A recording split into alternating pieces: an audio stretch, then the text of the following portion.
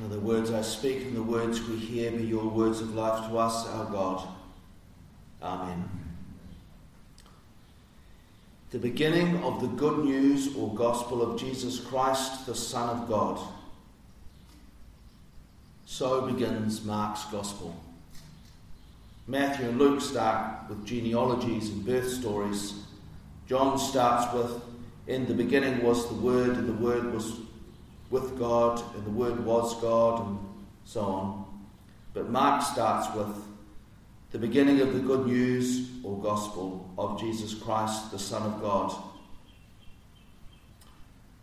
I wonder how we read that. Is that indicating that this is the beginning of the story, or what is it? Why did he put that in there? Well, in all likelihood, it's probably the title of his gospel rather than the first line. So we should actually announce the gospel reading each Sunday, the gospel according to Mark, titled The Beginning of the Good News or Gospel of Jesus Christ, the Son of God. And it's important that we notice that that's the title, because it means that the whole book is the beginning of the good news of Jesus Christ, the Son of God. He's not saying the next couple of verses from Isaiah at the beginning. He's saying the whole book is the beginning. And that should change how we read Mark.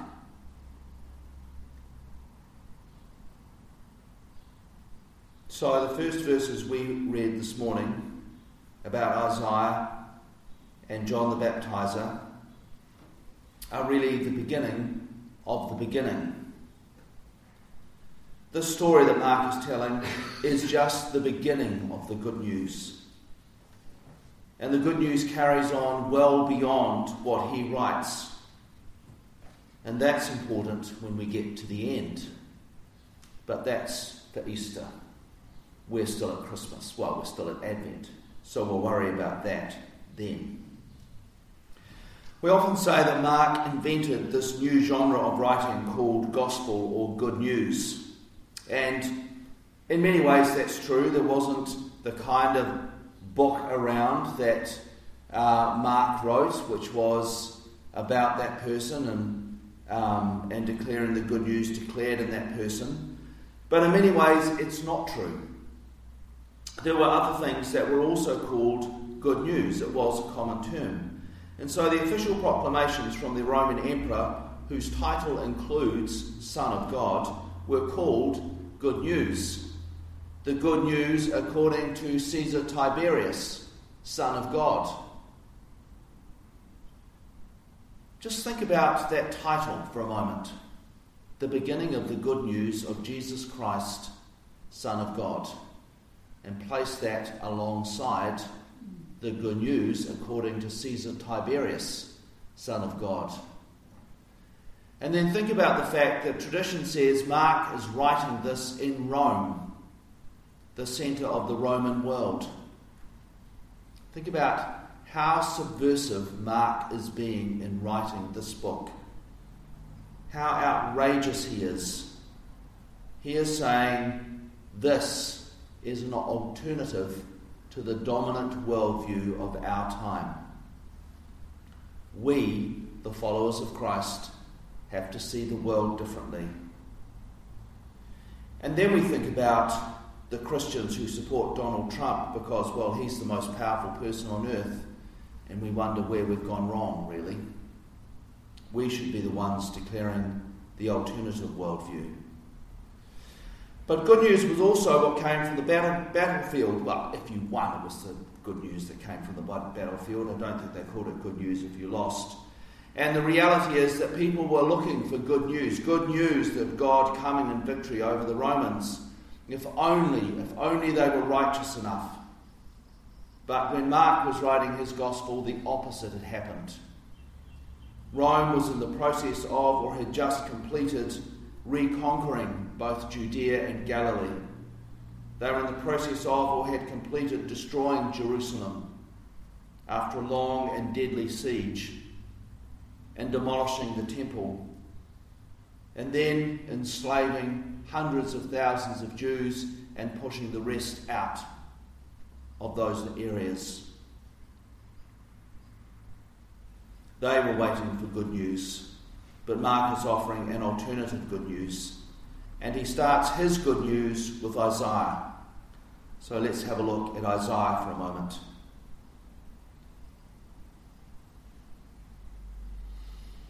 Do you remember playing hide and go seek? Counting up to 10 or 100 and then calling out, coming, ready or not. And the hunt was on. And usually the little ones are easy to find because they quite like being found. So they squeal with delight and you just have to follow the little squeals. And they get a little annoyed if you don't find them and they go, I'm over here. But the older ones, they're sneakier and harder. And sometimes you actually have to say the game is over, you have to come out now. And then sometimes you're so busy trying to find the right place that when you hear those words coming ready or not, you're a bit stuffed because, well, you haven't found any place. And this is not good news that they're coming because you're in the not category. Well, this passage from Isaiah is God declaring coming ready or not. This passage we heard from Isaiah, which Mark kind of quotes. So when he says, as the prophet Isaiah said, he then proceeds to quote Deuteronomy with a little sprinkling of Malachi in there. And then the second verse that he quotes is from Isaiah. But he just pretends the whole lot's from Isaiah. So we'll ignore the kind of Deuteronomy, Malachi one and just go straight to the Isaiah one. That passage, that verse comes from the beginning of 2nd Isaiah. So 2nd Isaiah was written probably towards the end of the exile. So to put that in context, we have David, the great king, and he was wise and all great, and he had a united kingdom. Then we have Solomon, who was supposed to be wise, but actually turned out to be not so wise.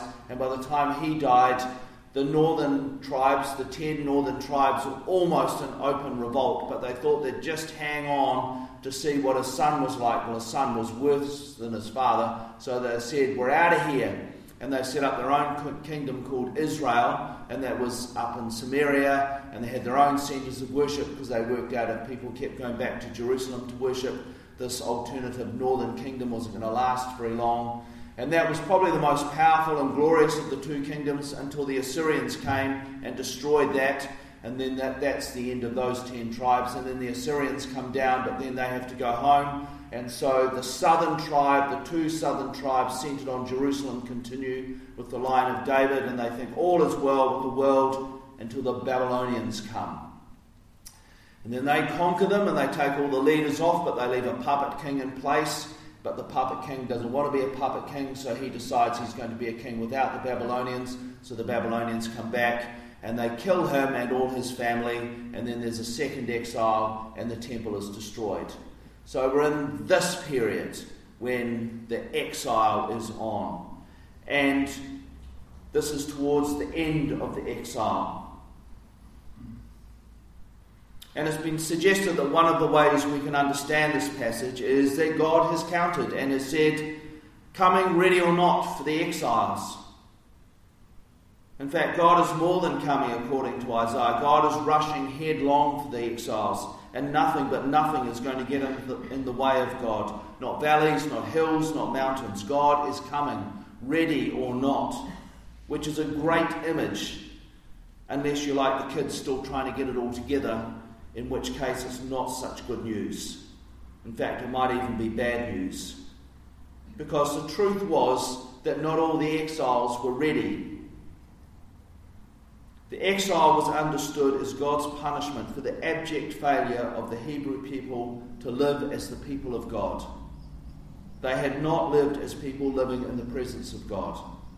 And so they'd been sent into exile, into punishment. And they were given a chance to mend their ways. But the truth was, not a lot had changed from when they'd first come to Babylon. Sure, some were still devout, and they are the ones who are at the heart of the scriptures as they emerge at this time. This is a really important time for the writing of the Old Testament as we have it. Although it was harder for them without the temple. Others still paid lip service to the demands of law, but they still didn't treat others well, and they did not treat the poor well. They were still in it for themselves. And sadly, many others had done what all conquered peoples do and had decided that their God wasn't as good as the God of the conquerors, clearly because, well, the conqueror's God had just conquered them, so their God had been conquered as well. So they said, well, enough of my God, who's clearly weak.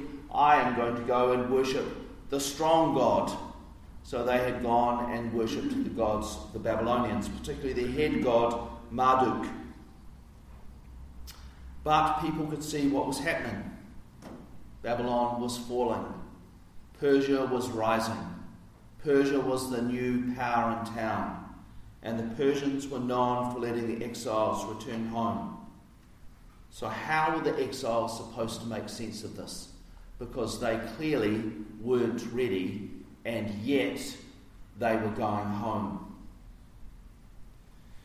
Well, the exile is important because up until the exile, the law and the stories had all been oral.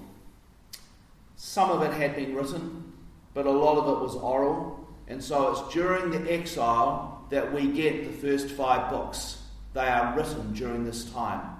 And they're not made up at this time. They use the oral sources, they use the old written sources that they have. But this is where they are pulled together into what we now call the first 5 books of the Bible. Everything is codified. If you got it so wrong the first time, if you ever go home, you've got to make sure you know exactly what you have to do so you don't get it wrong again. You don't want to go through that process. So the law is written, so there's no discussion about what's going to happen. But also the theology starts to change. Because really, up until the exile, God had simply been the God of the Jewish people. One of a pantheon of gods. And theirs was the most important, and theirs was the cool God, but there were all these other gods. But their God was just for them. But somehow during the exile, when everyone else was giving up on their gods, the Hebrew people said, you know what? Our God isn't just our God. Our God is the God, and the God of all people, and the God of all creation. That's a really big theological step. I think sometimes we have this idea, we look back and we think, oh, those Hebrew people saw God the same way we do. But the reality is our understanding of God is constantly changing as we encounter and experience God in new ways. Our focus changes as we see a different side of God. We understand God more deeply. And the exile was one of those moments where the Hebrew people saw God in a whole new light, and their understanding of God and their theology changed. So the first thing they did in light of this, well, we've been punished and we were supposed to get ready, but we're not ready, and God is coming and we're going back from exile, was to affirm God's sovereignty, that God was in charge of everything. God had sent them into exile, God was taking them out of exile, and 2nd Isaiah shouts his statement, God is coming, ready or not. And the second was to shift away from the strict reward-punishment understanding of God. I mean, that's how they understood the exile. They had behaved badly, they got punished, they got sent into exile. When they behaved well, they would get rewarded and they would get to go home. But now that's changing because they were still behaving badly and they were going home. So they needed to rethink that theology. Because, well, God wasn't waiting around. God wasn't waiting until they were ready. God was coming, ready or not. And so they had to rethink who God was. God was more than just a God who rewarded good behaviour. God is a God of mercy and grace. And God's mercy and grace is at work here. God is forgiving them long before they even knew that there was something wrong. God loved them even before there was a people. And God continues to love even in the darkest hour. This sovereign God is a God of mercy and love and grace, a God of generosity. And this God is coming, ready or not. And this God will stop at nothing to find them. And this is how Mark starts his gospel. This is how Mark starts the beginning of the good news of Jesus Christ, the Son of God. God is coming, ready or not, because God is a God of generosity and forgiveness and love and shalom and aroha. God is not waiting around for people to be ready. God for people to be good enough to deserve God's blessing. God is coming. God is continuing with plan A. The plan at work since the beginning. The plan implicit in Isaiah. God's first thought of God's self-giving love. Drawing all to God's self. Mark understood they were living in the presence of God. Living as people made in the image of God. And they were being invited to treat others as also made in the image of God, deserving of God's mercy and love and grace. The beginning of the good news of Jesus Christ, the Son of God. This Sunday is the second Sunday of Advent, Peace Sunday, and we have lit the peace candle and will pray for peace. Mark began his gospel by subverting the dominant worldview of his time. How is he subverting our worldview? How is God subverting our hopes for peace this Christmas? I wonder where we see God's coming, ready or not, bringing peace. I wonder how we experience that in our lives. And I wonder how we are being invited to respond. Are we ready?